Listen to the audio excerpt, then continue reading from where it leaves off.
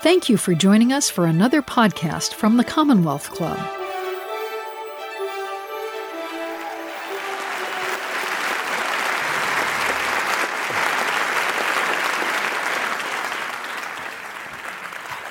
Hi, everyone. I'm Dan Pfeiffer, a co-host of Pod Save America. Oh, friends of the pod here. Excellent. And also a fellow Obama administration alum. Samantha Power is a Pulitzer Prize-winning journalist, a war correspondent, a academic, a diplomat.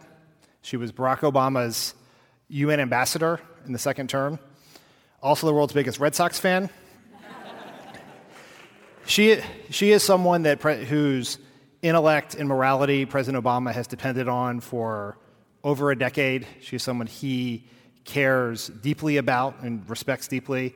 And she is also, and most importantly, right this second, the author of a fabulous new memoir, The Education of Idealists. Please welcome Sam Power to the stage.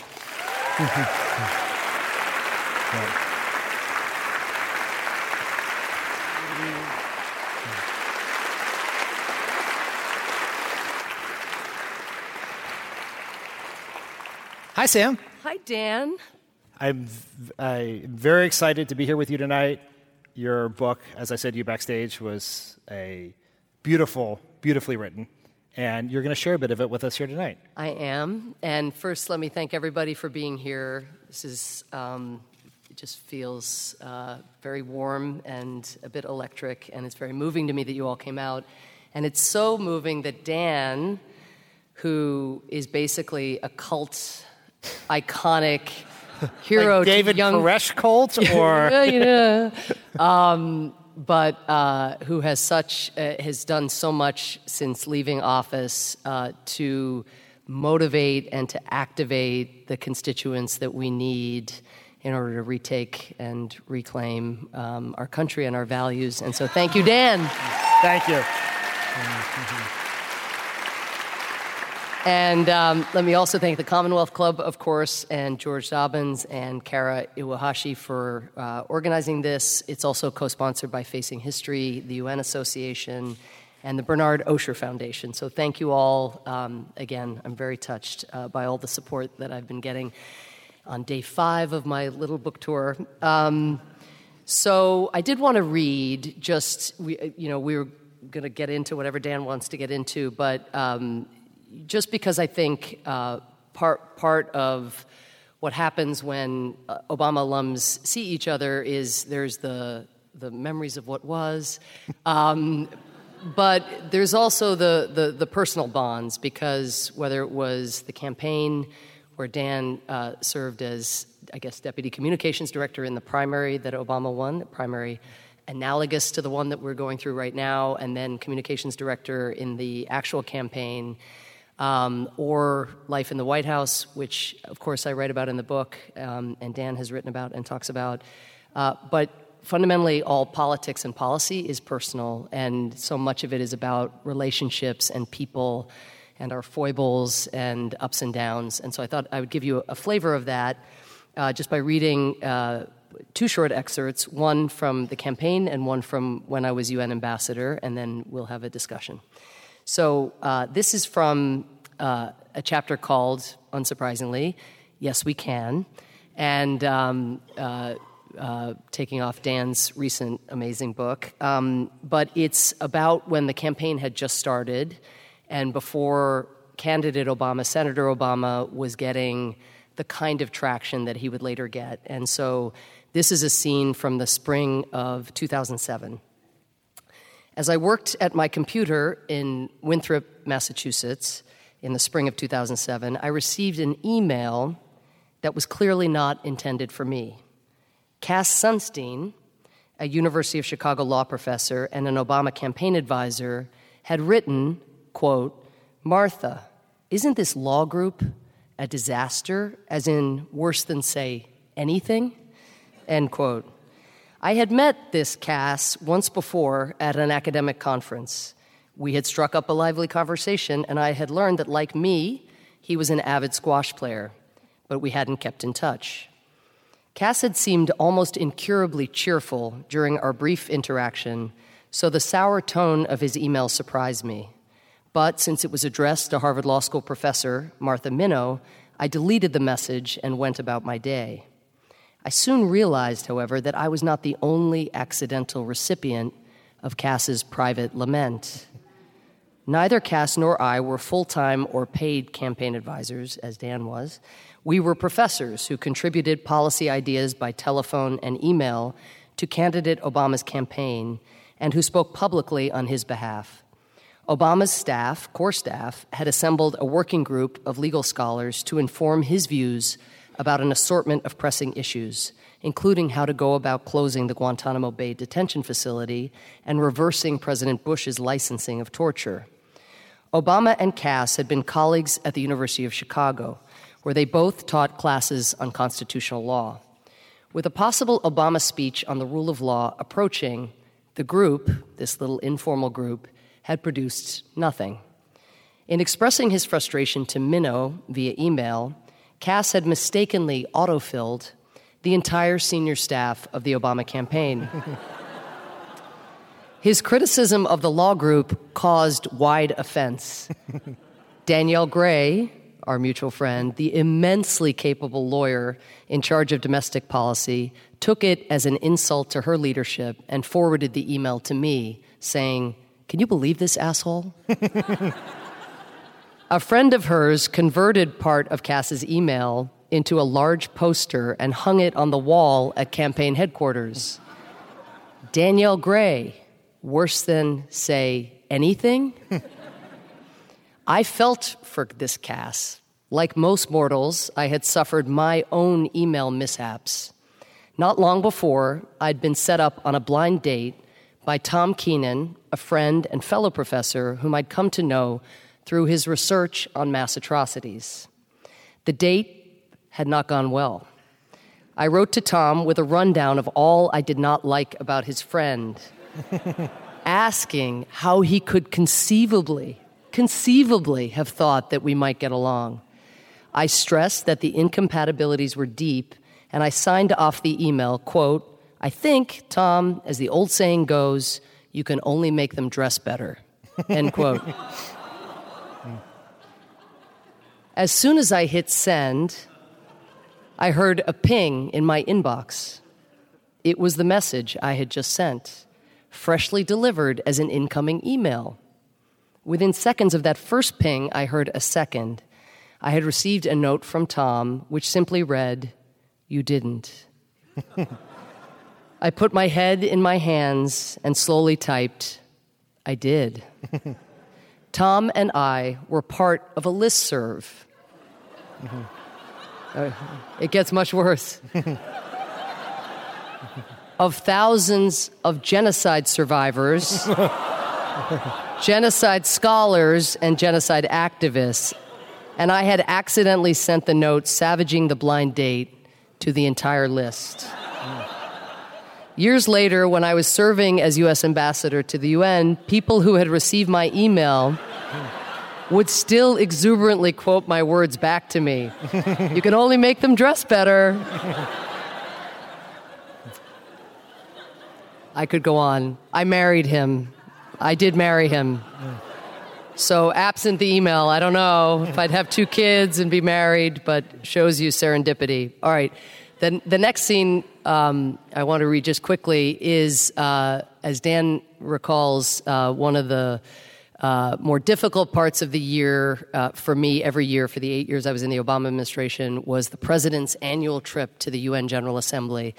And for those of you who've lived in New York or had the misfortune of being in New York, this week, any year, it's when all the heads of state of the world gather and the city basically shuts down and the traffic is impossible. And for us, as parts of the president's team, it was stressful because it was a lot of high stakes, potentially running into dictatorial leaders, in the corridors and photos being taken, or trying to do really important business as well to advance, for example, the Iran negotiations or the climate negotiations. So it was a lot of stress. It concentrated in a short period of time. So this is a scene from my very last experience of helping prepare President Obama for the General Assembly, or experiencing myself the gathering of all of these heads of state at the UN. And I think this is just about to start now, but in a different set of circumstances. The annual UN General Assembly gathering in September of 2016 was a bittersweet occasion. Advising President Obama, I had attended and helped shape each of his 7 previous appearances at these meetings. This would be his last. A few days before Obama's arrival, New York City workers began erecting barriers to close off roads near the UN. As she had every year during this event, Maria Castro, our nanny for 2 kids, struggled to navigate the 5 heavily policed blocks that separated the Waldorf Astoria, which housed the ambassador's residence, and our daughter's preschool. Cass again resolved to remain in Cambridge for the week to avoid being manhandled by security as he tried to reach our apartment.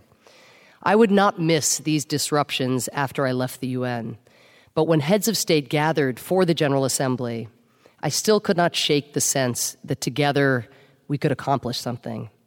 This potential had not been realized nearly as often as I had hoped, but I would miss assembling coalitions to combat the world's hardest problems, as well as that tingling sense of possibility. I should just for context say that one of the things that we did in my 4 years as UN ambassador is promote the cause of LGBT rights at the UN, holding the first ever UN Security Council meeting on violence being committed by ISIS against LGBT people, and getting the UN for the first time to recognize LGBT rights as human rights within the UN norms. Thank you. That's just context then for what follows. On one of the last nights of UNGA Week, as it was known, I had dinner with a foreign minister who had also become a friend. I'd worked closely with him over the years and was grateful for the tough votes he had instructed his UN ambassador to take. He had a marvelous sense of humor that most ministers did not display, and I'd grown very fond of him. We spent the dinner discussing China, Syria, the upcoming U.S. presidential election, and his country's ethnic tensions. Then, toward the end of the meal, I offhandedly mentioned that I had gotten permission from New York City for the UN's Human Rights Office to paint in rainbow colors the First Avenue crosswalk that many VIPs would use to enter the UN. Now, foreign ministers and heads of state were traversing our so-called path to equality as they walked into an institution that had only recently recognized LGBT rights. For a split second, I thought I caught a flash of interest on the minister's face, but he quickly changed the subject.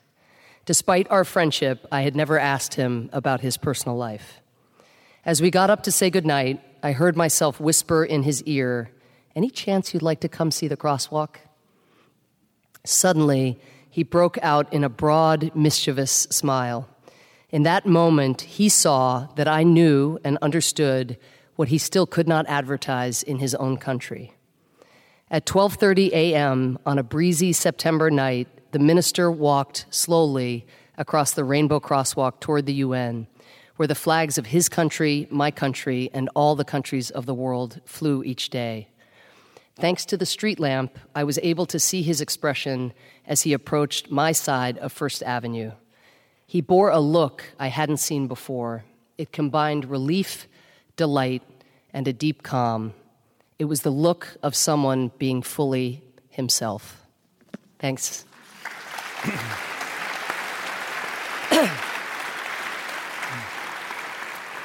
Before we get started in the conversation, I do want to tell you a story that I don't think I've ever told you before. Uh-oh. No, it's good. When I was first going to work for President Obama in January, this was December of 2006, and he's thinking of running for president. I went to go meet with Pete Rouse, who is our mutual friend, who was Barack Obama's chief of staff in the Senate. And Pete, I'd worked for many years, was trying to convince me that A, Barack Obama was going for president, B, he could win, and C, he was putting together a really good team. And so he was going over the team.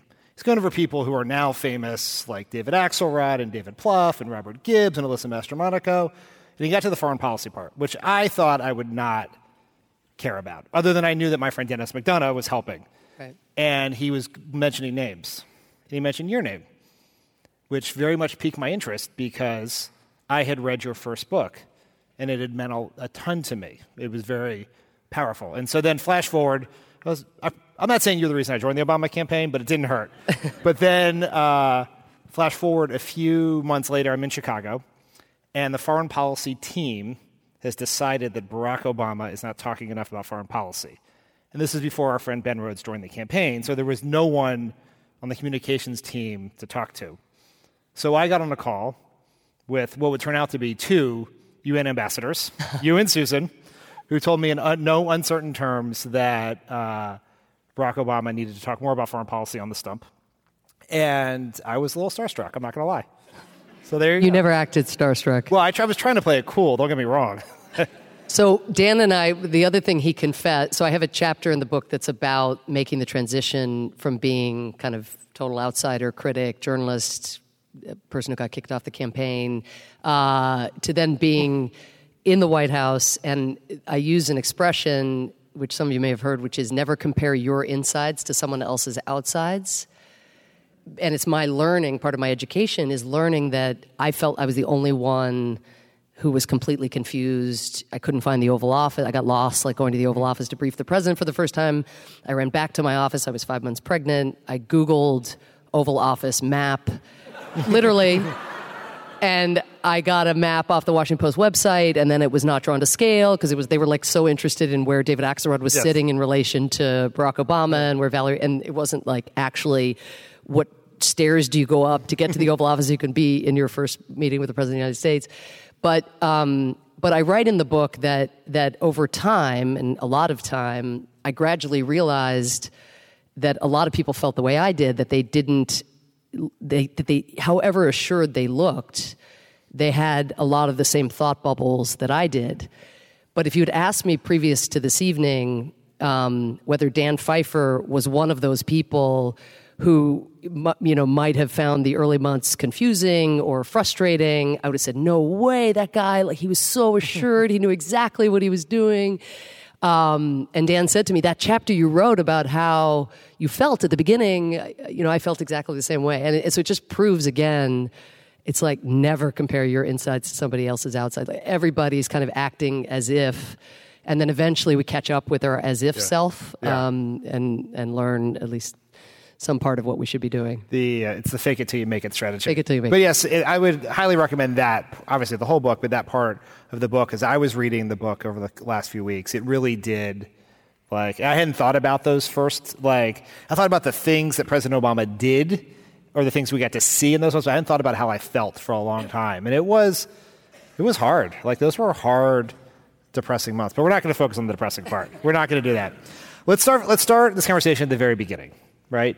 You, in your life, envisioned yourself at one point on a path to being a sports journalist. How did you go from being a sports journalist to a war correspondent? Yes, I did. So I started, and the book starts in Ireland, in Dublin's Fair City, where my parents lived when I was a child. I came to America when I was 9. And first, how did I get interested in sports? While I was in Dublin, my mother was desperate to become a doctor, a medical doctor, and had been discouraged from doing so because she was a woman, largely, and they didn't have science offerings for women, but had decided, late in life by the standard of those times, to go back to medical school. So she was consumed with trying to become a doctor. And my dad spent most of his time at a pub in Dublin called Hartigan's. You can visit it today, as I made the mistake of doing just after I was kicked off the Obama campaign. I returned to it for the first time since my childhood, but it was a very formative place for me because I had a kind of little girl's relationship with her father, and we spent all this time there, me sort of in the basement reading mystery novels, him upstairs with a row of pint glasses, Guinness glasses. But there was sports, and more sports in the pub, and I watched my father kind of sounding off and having opinions, and I learned a lot about sports. And then my mother, their marriage broke up in part because of all the drinking, and my mother came to America, and we moved to Pittsburgh in 1979, which you can date yourself by knowing what that was in sports terms, but it was the year that the Pittsburgh Pirates won the World Series and the Pittsburgh Steelers won the Super Bowl. And that's where I arrived. And it was a little bit, I even use the analogy, I think, in the book, arriving at the White House, as we both did, and kind of learning the lingo and the currency.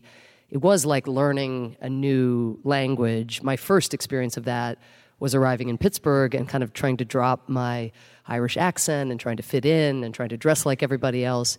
But sports was the currency. And then I went to college, and there were all kinds of opportunities to be a sports reporter. And I was part of a group of people who hosted a sports radio show. I did the play-by-play for the Yale men's and women's basketball team. I was really serious about this. But then the summer after my freshman year, and I describe it in the book in a chapter called Tank Man, and that might clue some of you, but I was in Atlanta working at the CBS affiliate, taking notes on a San Francisco Giants Atlanta Braves game, as it happens, when the footage from Tiananmen Square came down on the CBS feed. And so it was that kind of unfiltered footage. Now you'd see more of that because of people's phones, but back then, I was used to kind of curated news that you would just see on the evening news. And it was initially the flowering of democratic protests, scenes that look a lot like Hong Kong or the early days of the Hong Kong protests today. But what I happened to see that day was when the Chinese government decided no more. And they just went in and they basically stampeded, the sort of the gatherings and the demonstrators. And then it wasn't that very day, but a day or two later, there was the immortal image of Tank Man, the man who was coming home with his shopping, you remember, in his white Oxford shirt and his gray slacks and his two little shopping bags, and he just stood in front of the tank. And what I remember from the time, which we all remember, many of us remember the photo, which is so iconic, of him standing in front of the tank, and just the dignity in that, and the strength, and God knows the bravery in that. But what he actually did on the video is he basically, every time the tank tried to move, he would run with the tank. And he didn't want to let the tank leave. And at one point, he climbed up on the turret and began talking to whoever it was, probably some terrified, Chinese soldier inside the tank. And they had some kind of conversation, and then he came off the tank and he continued to try to do that dance, and eventually was hauled away and hasn't been heard from since, unfortunately. But for me, I did not have some kind of epiphany of, wow, okay, now I'm going to go and one day I'm going to be UN ambassador and promoting LGBT rights and human rights at the UN. It was much more modest. It was just, is there more? Can I learn more?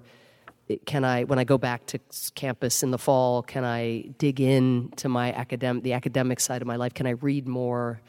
And, I had been a huge reader when I was in Ireland, but when I came to America, I got so swept away with all the TV stations and the sports. And so I went back and I sort of reverted to becoming a reader again, and just got much more serious. And then once, this gets to sort of the stages of idealism, you can think that there is injustice in the world and still, as I would have at that time, and I'm sure you had experiences like this too, think that his fate involves you in some way, but that doesn't mean you can do anything about it. I would still have had profound humility in thinking, well, what do I have to offer human rights in the world? And so part of the what I try to do in the book is encourage particularly young people to know that everybody has those thoughts, right? Of feeling small in the face of really big problems. And that's no reason to be deterred. That's a reason to try to get smarter and to try to get experienced and to try to,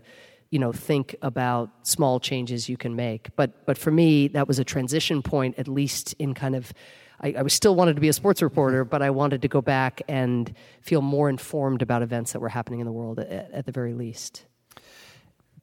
And it's almost, I think it does a disservice when I say you became a war correspondent or a journalist, because you were more than a journalist. You were an advocate, right? You used your journalism to tell stories. I mean, your book, A Problem from Hell, Pulitzer Prize-winning book, that I think shaped how a lot of Americans, myself, think about genocide in the world.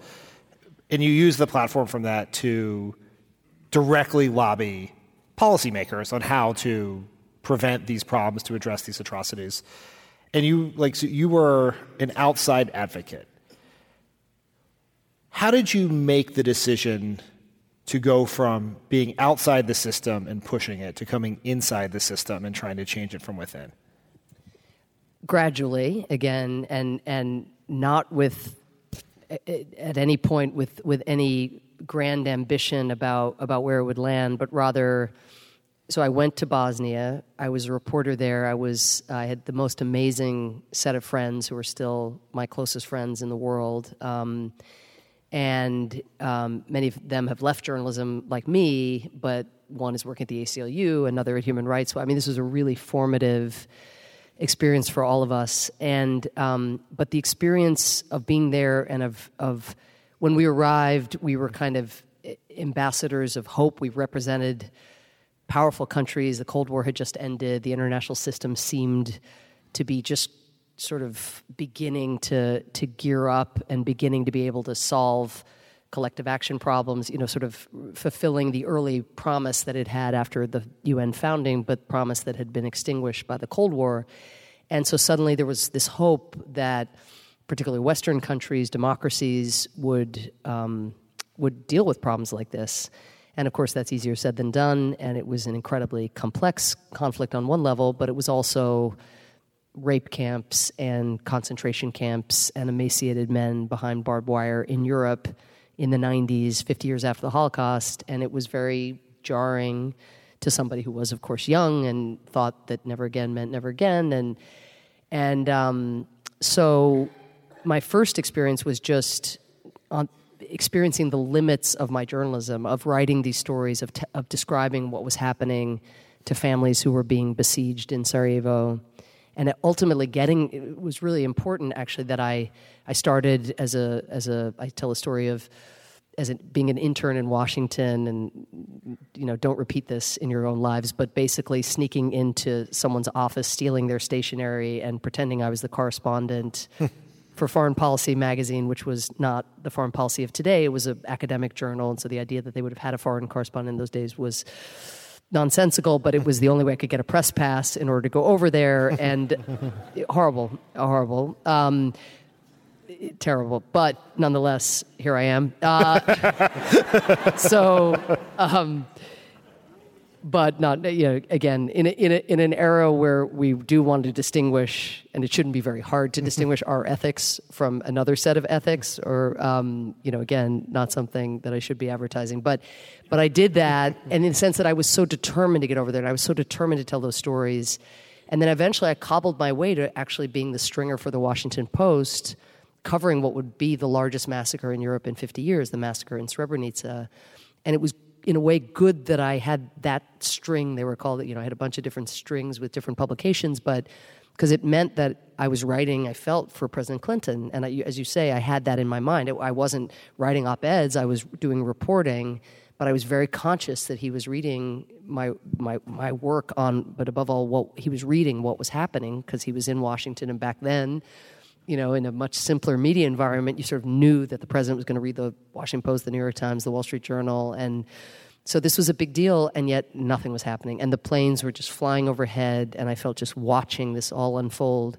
So the first step was a feeling of, I'm wanting someone in Washington, Richard Holbrooke, to read my article and want to do something about what I'm describing that feels very inefficient and clearly not very reliable. And so the first judgment was, maybe is there some way to have a job where you're doing something yourself?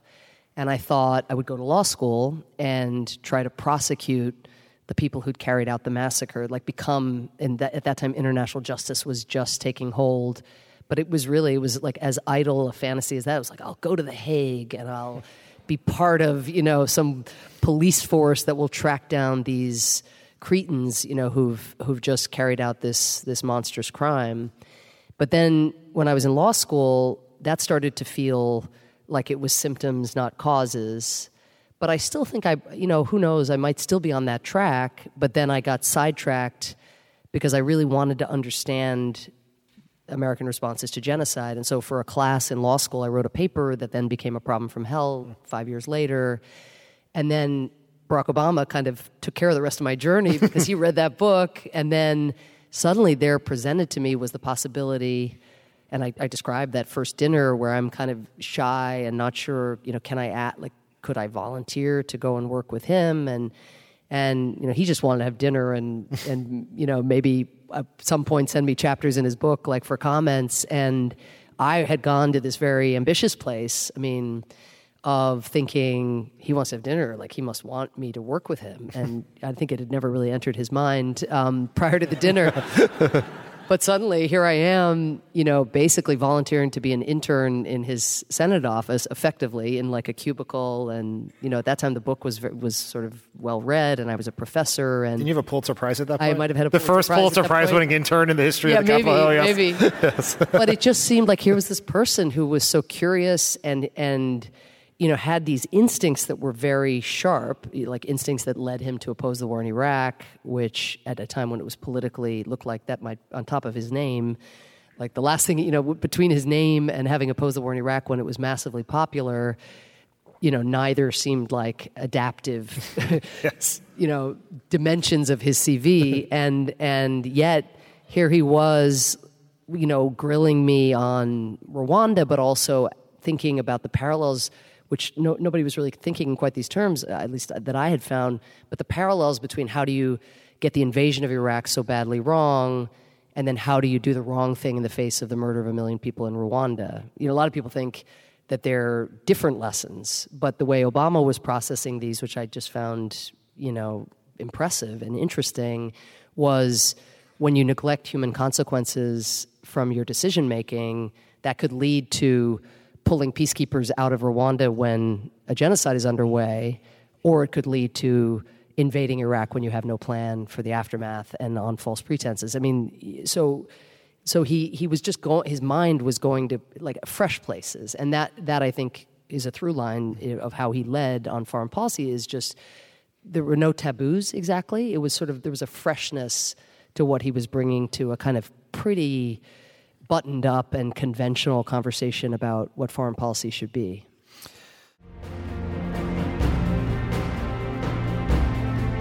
You are listening to the Commonwealth Club of California. Hear thousands of our podcasts on iTunes, Google Play, and Stitcher. Learn about our travel programs to exciting domestic and international destinations. And when you're in the Bay Area, please join us live for any of our 500 programs each year. You can find us online at commonwealthclub.org. Now back to our program.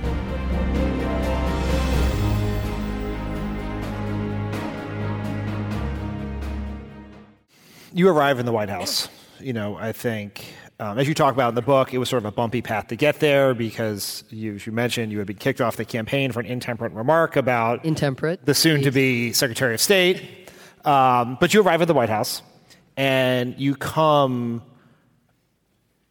into the White House with both a set of lived experiences in foreign policy and what's happening in the world, and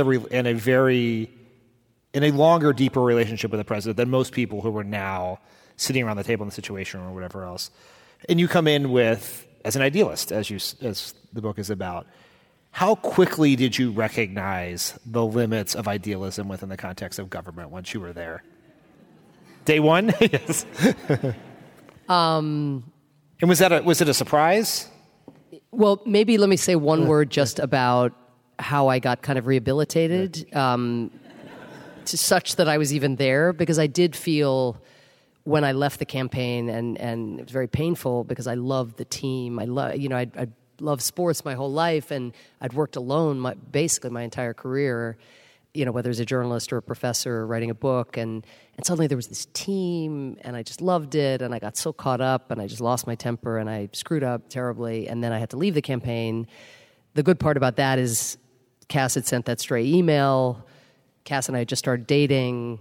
I was definitely going to screw up that relationship, but because I was completely catatonic and my immune system was shattered by my public disgrace, I basically let him take care of me, in the wake of that, which now seems so small compared to other things, I suppose. But at the time for me was just to be quoted as saying something mean about somebody who's dedicated her life to public service. It just made me crazy. But anyway, so Cass and I then got back together. And then as part of our wedding, the sort of interesting dimension of our wedding, I was still off the campaign, not able to come back. But Richard Holbrooke, the famous negotiator, and I really recommend George Packer's amazing book, Our Man, which has just come out. But using his diplomatic skills, he brokered a meeting with Hillary Clinton for me as a wedding present. Well, that's funny because I would not have thought but that was Barack Obama's reaction. He's like, don't most people give toasters? Like, really? In that Obama way. And so that's how I got back. And so, but I felt that, I still felt like I had a big scarlet letter when I got to the White House. And so questions of access, and substance and how to prosecute my ideals got caught up a little bit with ego in me and, shocking, right, in Washington. But and just feeling, am I not effective initially because I still carry the sense of being kind of unreliable or like a loose cannon or something, or because I'm new to government and I don't know where the Oval is, because I'm 5 months pregnant and a woman in national security, when they're, I think Liz Sherwood Randall, she's right there. One of my fellow women senior directors, there were 26, which is like the advisors basically to the president on different substantive issues. There were 26 senior directors, 6 women. So was it because I was a woman, or again, because they could look past you because you're about to leave, you're both a woman and you're about to leave because you're about to have a baby? Or was it because I was trying to promote human rights? I didn't know why I felt like I wasn't getting traction. And it was, probably I can't disaggregate. I mean, who can disaggregate?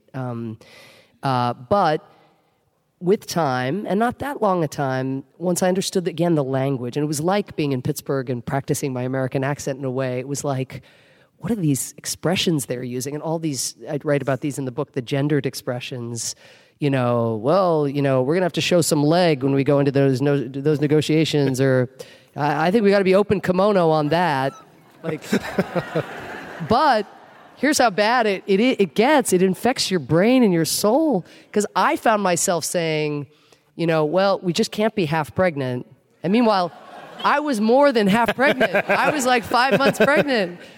And but you figure it out. And I didn't have that. I mean, I tell the story of seeking recognition of the Armenian genocide, which was a promise that we had made in the campaign, and believing that even with the strategic equities with Turkey, that this was the right thing to do, and that we'd pull the Band-Aid off, and then we'd free diplomats into the future from having to contort and, just basically say things that weren't true. And so that was the first example of just clearly failing to and that you could call that an ideal, but I felt it was also in our interests, all things considered, again, to be on the other side of this just thorn in that relationship. But the president went in a different direction, and I found that extremely stressful and disappointing, such that, as I tell in the book, my water broke it looks like maybe in the conversation with the president when I was arguing my case. But if not then right after, when I was crying about having failed to persuade him. So I had moments like that. But then the stakes are so high, and the privilege, that was what Cass made me do, is every night he would make me walk the wrong way home, out of the White House, like take us circuitously around the front of the White House, just to make me look and to remember that we are here and we won't be here for long. Even if we're lucky enough to have a second term, we won't be here for long in the scope of history. And every day, it's about kind of choosing your battle. And if you lose one, especially when it comes to human rights and American foreign policy, there's so many to be fought. And to gradually gain confidence, and Holbrooke, again, was very influential here. He was just, you tend at the beginning to be a little bit to internalize the kind of hierarchy of the media or the hierarchy, even the president's hierarchy, and say, oh, I want to be in the meetings about how we're going to get out of Iraq or what we're going to do about Afghanistan. And because I talked to Obama about those issues for so many years, I was hurt kind of not to be in the center of things. And Holbrooke's like, it's great. Do you know how many people in those meetings? I mean, they're just talking in circles. You can find out what happens in the meeting. There's so many leakers in the meetings. You just read about it in the newspaper. Just go do something where go where they ain't. Go where it's, what can feel like obscure issues, but where leadership and caring from the White House, where you can elevate something. And that is the story really that I tell, is sort of, okay, you're hitting a wall here. How do you reroute in a way that renders you more effective on behalf of what you've come to do? You mentioned, when you lose a debate or you lose a politician goes in the opposite direction, one of the, you very famously argued for intervention in Syria, and that went in a different direction than you had advocated.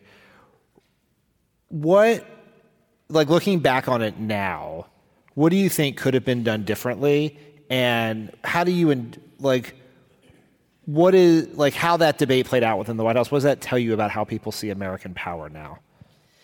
Yeah, I think I have I hope it's reflected in the way the words come across to others, but I intend to have a lot of humility in discussing Syria, because I think I just don't know how to talk about it without it. Given the complexity, given the devastation of what was happening in Syria to this day, 500,000 people killed, the refugee, half the population displaced, many, as we know, to neighboring countries, comprising then that refugee flow across Europe, potentially impacting the face of European politics, and even with Brexit, the European Union,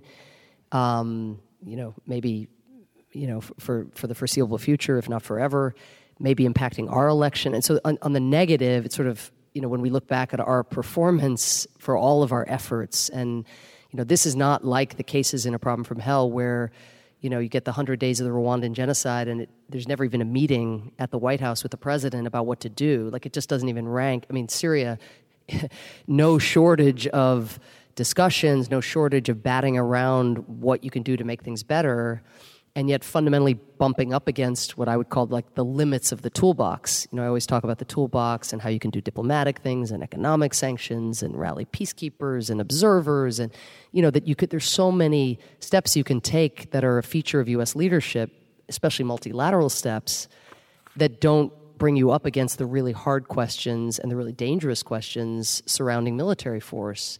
But Syria is that case in point, right? It's all of those other tools, and then the Assad regime, backed by Russia and Iran, just going fully brutal, right, on the population and undeterred by any of those other steps. And so, but the reason the president, didn't employ military force, and I'll come to your question in just a sec, but was looking at the sectarian dynamics that went even beyond and were part of Assad's brutality, but also arguably went beyond it, looking at the range of armed groups who grew up in the opposition. And when you're in the Situation Room, you really come into close contact with the number one experts in the government on the issue at hand. And you, on the one hand, it's so impressive, but on the other hand, you see the limits of what you know about the places, what even the experts know about the places you're talking about. So that's the kind of stew of variables that, as I grapple with it prospectively in the book, but then I also reflect on it retrospectively, that sort of come into play. But I think to your very specific question about what would we do differently, two things I'd say. Between 2011 and 2013 is when the big chemical weapons attack occurred in August, when 1,400 people were gassed to death, including 400 children in Syria. But in between the beginning of the Arab Spring and that, we did not have a diplomatic push. I've heard Ben actually make a version of this point, but we didn't. There was what you saw from John Kerry on Iran, or at the tail end on Syria, or even on Yemen. again, not bearing fruit on Yemen, bearing fruit on Iran, not bearing fruit on Syria. I mean, again, you can do it all. It doesn't mean it works. But I don't think we can look back on that 2011, 2013 period and say we left everything, on the mat. That there was that concerted effort. Now, it was complicated because then we didn't have relations with Iran. We hadn't done the nuclear deal. And so all the taboos, again, that existed around even having conversations with that regime were there. But that's one moment. And then the second is, and again, I think reasonable people can definitely disagree on whether using military force would have mitigated some of those horrible consequences that I just described. But I think it's very hard to argue that announcing that you're going to use military force and saying you're just about to go and do it, and then changing your mind and seeking congressional approval. Again, I think seeking congressional approval, every war we're fighting today, we're doing still on the back of the 9/11 authorization. That's crazy. Forcing Congress to own its responsibilities is exactly what we need to be doing at a time when people are more and more skeptical about our foreign policy. Absolutely. But for sure, and especially in the Iran context today, but we had announced to the world that we were going to go and do something, and several days later, we then effectively rerouted, went to Congress, and hadn't really run the numbers or done the outreach before doing so. Had kind of assumed, and this will sound very naive, but that Republicans who had supported the use of, and we're talking just about limited military action, sort of similar, I suppose, to what President Trump did early in his tenure, just to try to deter the very specific use of this weapon, but then hopefully to catalyze diplomacy. So again, I don't want to exaggerate what the impact would have been, either on the positive and negative. I don't think one can. But I think what ended up happening is Republicans who had supported using limited military force, let's say on a Monday, as soon as President Obama decided to come to them, both because of the understandable skepticism in the American public, but also because they wanted to do the opposite of whatever Barack Obama wanted. They were on the other side of him, and the Democratic Party, because of the, again, understandable skepticism about using force in the Middle East, was very split. Many supported the president on this limited use. But that, I don't think, I mean, it'd be interesting if Liz or you, Dan, but others agree who were in the administration, but what ended up happening in that sequence is we ended up showing the world that the commander-in-chief couldn't summon the support for something that he deemed, he had already announced, was in our national interest.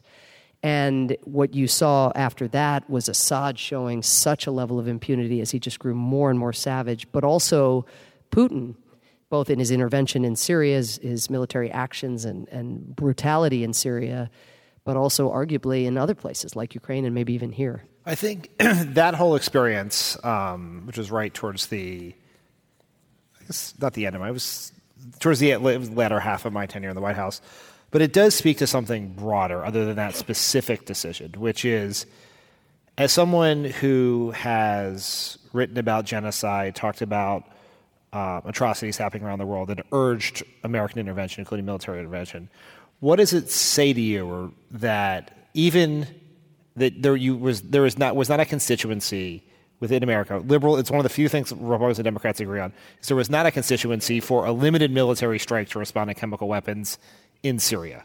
Like, if you can't pass that test, like, where does that mean there's nowhere that the U.S. would go? Well, let me say this first. I mean, even though today I think that it does feel that way. If you play out what happened back then, and I mean, I'm more interested in today than what happened back then, but President Obama did improvise. Somehow he managed, and he's going to write about this, I know, in his own book, but he managed through smoke and mirrors to kind of convince Putin that, notwithstanding what Congress was saying and doing or not doing, that the specter of military force was still live. And Putin ended up, basically making what was for then a very big concession, which was working with us to dismantle the vast majority of the chemical weapons, which this was before ISIS's takeover of all that territory, and God knows what would have happened if ISIS had its hands on these weapons alongside the regime. And so, something positive came out of the specter of military force. And I say that because I think you can hold two seemingly contradictory views at once, which is military force really does, I think, in almost all circumstances, need to be a last resort, is something that, particularly in light of the recent track record and the way that one sector of our society has borne this burden, almost exclusively for so long, on fifth, sixth tours, it needs to be a last resort. It needs to be in circumstances in which we're acting in self-defense or collective self-defense by and large. But that doesn't preclude, and I think now, as you know from where we are in our domestic debate, there's a bit of a conflation, I feel, in some circles between U.S. leadership in foreign policy and the U.S. use of military force. And they're really different propositions. And, when I say that, they say, well, what about the Paris Agreement? Or what about using the U.S. military to end the Ebola epidemic in West Africa? People say, oh, but that's not using military. Well, it was actually using our military force in a humanitarian way, granted in a hugely difficult environment, but in a consensual environment. So I think it can simultaneously be true that you should be one can look at that tool, like in a context of Iran, and think it's a really bad idea. But it does not necessarily follow that the United States advertising to the world that it will not use military force or can never get domestic support to use military force, that in and of itself would make the world safer. I'm not sure, because again, there are bad actors who would like nothing more than for it to just be there to be kind of no rules, no enforcement, no coalitions, no NATO, which is something the president sometimes seems to want as well. This president.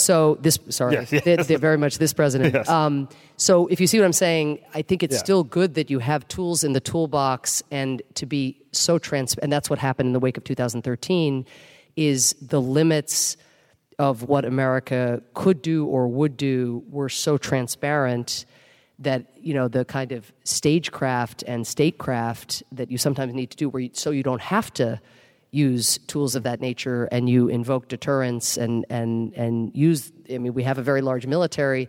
It would be very nice not to have to use it, but if people believe that you will never use it, that's a sort of dangerous world, particularly in light of China's rise and Russia's irredentism and desire to kind of rewrite the rules. We're going to take a couple questions from the audience here. Great. This one is loaded. Can we ever recover our reputation in the world?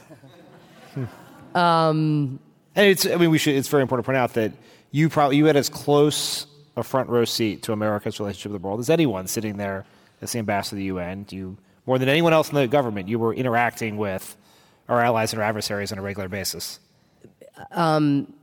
Definitely, in one day to be surrounded by the world. John Kerry gave me a run for his money because he managed to be in like 17 countries in one day, often in his indefatigability. But yes, it was a unique vantage point and a remarkable vantage point from which to see the world.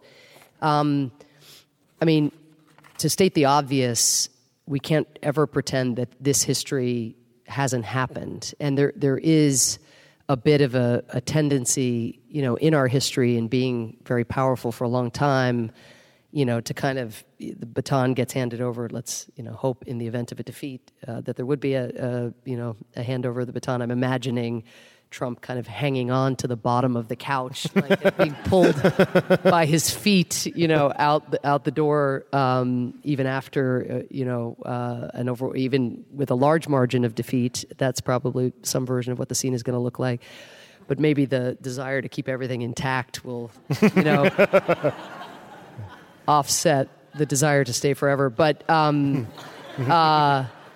so we can't pretend that this history hasn't happened, and it's both the harms of what has happened and is happening, namely, we have walked away from a deal that peacefully ended Iran's nuclear program or was ending it and was verified to have ended it. And so we have done harm in the world by backing out of a deal that was working and, actually ending up in a situation where having united the world against Iran, even uniting Russia and China with us on really tough sanctions against Iran in order to end its nuclear program, we've now succeeded in uniting much of the rest of the world with Iran in opposition to our policy. But the real harm is in Iran restarting different aspects of its program in response. And so there's a harm that has been done that has to be cleaned up. There's a harm, and here in San Francisco to stress, on climate change, just the lost time, right? And the greater emissions. I mean, the fact that we walked away from what we acknowledge were not sufficient commitments in Paris, that were just a floor so that we would pocket what we could, lock the Chinese and Indians who didn't want to do anything because they feel, understandably, that they haven't finished their development story. That we have our, we do our emissions and we have our industrial revolution and we do our polluting, and then at just the time they're trying to pull their people out of poverty, we go to them and say, no, you now you've got to go and transition and do all these other things before you've had your time to develop. And they found that very frustrating. But because we made the commitments we did, we were able to get them past what had been really a generation of objection to being asked to make the sacrifices and the commitments that they need to make in order to help the planet. So there's the harm to the planet of these lost years, and in not leading, in not pushing those countries to do more. But then, and those are just two examples, of course, there's a litany of examples, but then there's what does it mean when, let's say, one of the Democratic primary candidates takes over in January of 2021, what does it mean when they go to do the sequel to Paris? Well, first to get us back in line with our commitments and make sure we meet those, but then to push ourselves to go further domestically. And then we go to other countries. Okay, now here are our new commitments. What are you going to do? What are China and India going to say? They're going to say, well, what if some other schmuck gets elected in 4 years? And then what? Then you do this. We bite the bullet. If you're Iran, we bite the bullet domestically with the hardliners. And now you want to come back and you want to make... So that's the bad news, right? Is the intrinsic harms and then the sort of footstep effect of ripping up all of these commitments that America has made, which then will cast doubt on future commitments, even as we try to clean up what's been done and then try to do more in a world that needs U.S. leadership. But the good news is that right now we're not in a China-led world order, right? We're in a leaderless world. That's not the good news. But with that backdrop, there remains a great hunger for U.S. leadership. And this is something I remember Barack Obama saying just after election night, the kind of crazy, surprising, horrible feeling that we all had of just having been so wrong about what was going to happen on election night, but then imagining much of what has ensued. And Obama said something else that I think is a source of hope, which is that there's a baseline that was set in those years. I mean, in foreign policy, for example, there were taboos that were confronted that people said could not be confronted. I mean, do you remember how people used to talk? I know this is a small thing, but how people used to talk about Cuba? You can't do anything with Cuba if you touch the embargo. If you even talk about the embargo, Florida's going to, fall into the Republican Party for the rest of time, or fall into the ocean, or, it was pick your poison.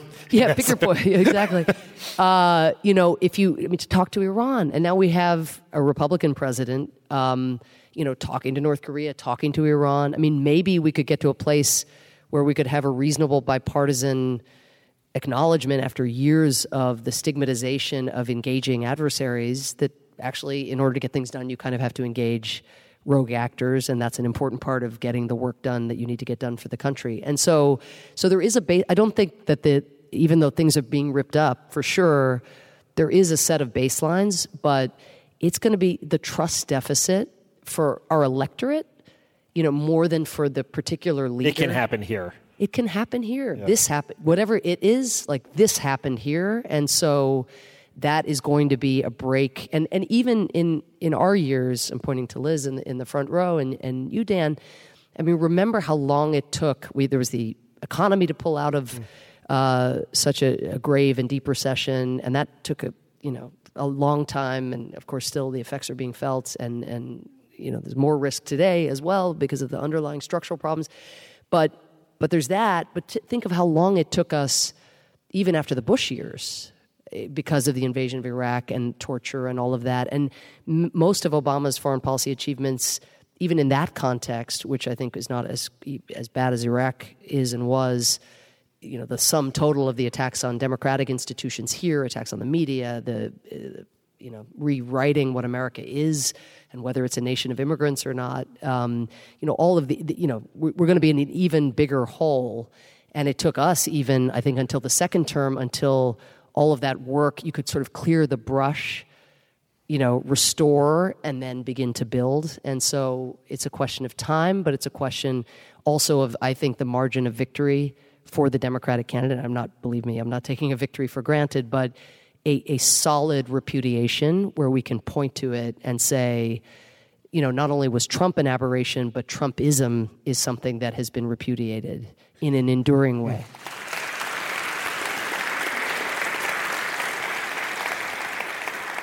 Another question from the audience. What advice would you give to an aspiring human rights lawyer and fellow idealist fresh out of law school? So two things, I guess. I would say know something about something.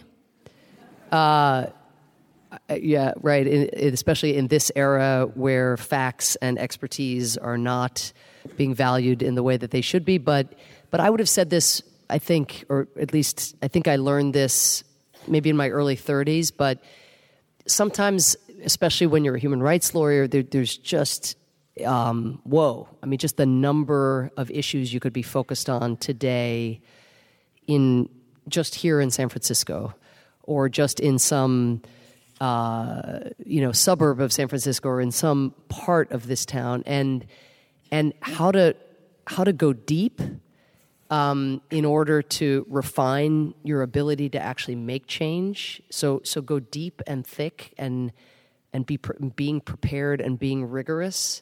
Because ideals really, they're what get you out of bed in the morning, but they don't render you effective, right? If anything, they can blind you, they make you think that just because you have what in your own mind is a righteous cause, that's somehow enough. I mean, that doesn't get you anywhere, right? It's how do you advance those ideals in your courtroom, or wherever it is you're putting your legal skills to use. So that would be one thing I'd say. And then the second, and this is a theme of the book, is, and I said this, made a version of this point at the beginning, but we all feel so small. Or I'll speak for myself. Maybe I'm projecting, but I felt this way even when I was a member of the president's cabinet. I felt small next to 67 million displaced people in the world, the highest number since World War II, next to the pace of warming on the planet. And I was the UN ambassador. I was in a position to help on the Paris negotiations and to help Secretary Kerry and the president, and yet it just felt like anything was small. And one of the stories I tell in the book is of using this concept of shrink the change, which comes from a book called Switch by actually a Stanford professor and a Duke professor, the Heath brothers. But it's about how when the problems feel at their largest, that's precisely when it's really important to kind of define what your slice of the solution can be. And I think this is a bit countercultural, the point I'm making now, because we're in a kind of revolutionary big change moment. And I'm not saying I think that the articulation of these objectives are exactly right, but I'm talking about the individual, right? Even if you are, think that Elizabeth Warren's biggest and boldest plans are exactly where we have to be, you still have to wake up in the morning and think, what is my piece of contributing to her realization of those objectives? And so Barack Obama puts it, I think, beautifully. When we were having an argument, and I described this in the book, and he's like, Sam, better is good. And then he paused, and he's said this publicly as well, but he pauses for dramatic effect, and he's like, hey, you know what? Sometimes better is a hell of a lot harder than worse. And so just remembering that, and the reason I say it is because you can get demoralized so quickly because, again, even if you help one asylum case, one person applying for asylum, and then you turn on the news, you as a human rights lawyer feel like what you've done is so small. But for that one person, it's the universe. This will be our last question for the evening. This is a question, I did not write this question, but it's a question that I also had. At the end of The Final Year, the documentary about the final year of the Obama administration, a crazy karma decision to do that documentary, but we'll put that aside. At the end of that documentary... I think it was our fault, not Putin. No, if I had worked at the White House, I definitely would have nixed that. Superstitious. At the end of The Final Year, you made a comment after the election that any hope of Obama administration officials could go off into the night was gone. Aside from writing your memoir, which I loved, The Questioner, and me. Fast readers. Yes. What efforts have you made or do you plan on making to remain on the national stage? And I will amend the end of that question is, can you see yourself going back into government or engaging in the specific work of actually undoing the damage that has been done since the final year? Cass is not listening, so. Yeah. Well, do you, how many of you watched this is really obscure, but the TV show Lost? Yes. So do you remember the scene where Jack says to Kate, "We have to go back, Kate"? So Cass says that to me basically 4 times a week. And he actually says, "We have to go back, Kate." Because everything, for non-Lost viewers, that may be just too obscure. But, for now, honestly, in the realm of foreign policy, just in the narrow compared to the larger challenges we're facing and the harms being inflicted. But it is the case that there is, in certain quarters, a loss of faith in American leadership in the world. And so I don't think it's a coincidence, and also just a lack of prioritization of this set of issues. And so this book is very personal, and it is maybe too personal. You'll be the judge, but I wanted to kind of open up, trying to be a war correspondent and trying to work in the Senate and trying to be on a political campaign and trying to make change in government, and just show one person's effort to do that, not because it was so overwhelmingly successful, but because when we made an impact, it was meaningful, and it was deeply meaningful to me. It's the most meaningful, my government service especially, the most meaningful work that I've had the chance to do in my career, despite all the disappointments that I also describe in the book. But I'm mentioning this, Dan, because I think being now on the outside, Barack Obama's constantly now himself on the outside quoting Louis Brandeis, who says that the most important office in any democracy is not that of president, but that of citizen. But I wrote this book sort of relatably, through my own foibles on one level, because I do think some of this is about numbers. And this is why Pod Save America is such a gift to our country and such a contribution, because it's about drawing. I mean, really, you know what it was like in government, and you know what it was like on the campaign. The better the people you had, the more rigorous they were, the more stubborn they were, the more resilient they were, the more dedicated they were, you got better outcomes. And so some of this is, whether, as Obama says, you're young or young at heart and as long as you haven't given up, it's about activating people around the cause of reclaiming our democracy. So, yes, I would love, we have to go back, Kate. Dan, you're now Kate. We have to go back, Kate. My wife says a version of that to me as well. Yeah, I mean, we definitely have to go back, Kate. But it's also the case that making it work requires a thicker base for what we were doing. And that's what you all have done, particularly with young people. That's what I'm aspiring to do in a small way. But that means before, I used to teach as a means to write or to have a salary to be able to go to my different places overseas to learn. And now I teach to teach also, because, I do think that young people being steeled for how hard it is and being ready for what they're going to confront, at least increases the odds that they get back up for the next fight and the next fight. And because on the other side, they seem pretty resilient and they have a shitload of money And so we got to have numbers and just such willfulness to take things back and to make the reforms and the changes and to realize the values that can define America. Thank you. Thank you. Ambassador Samantha Power, thank you for your book. Thank you for your voice. Thank you for your friendship. And thank you for being here tonight. Give it up for Sam Power. No.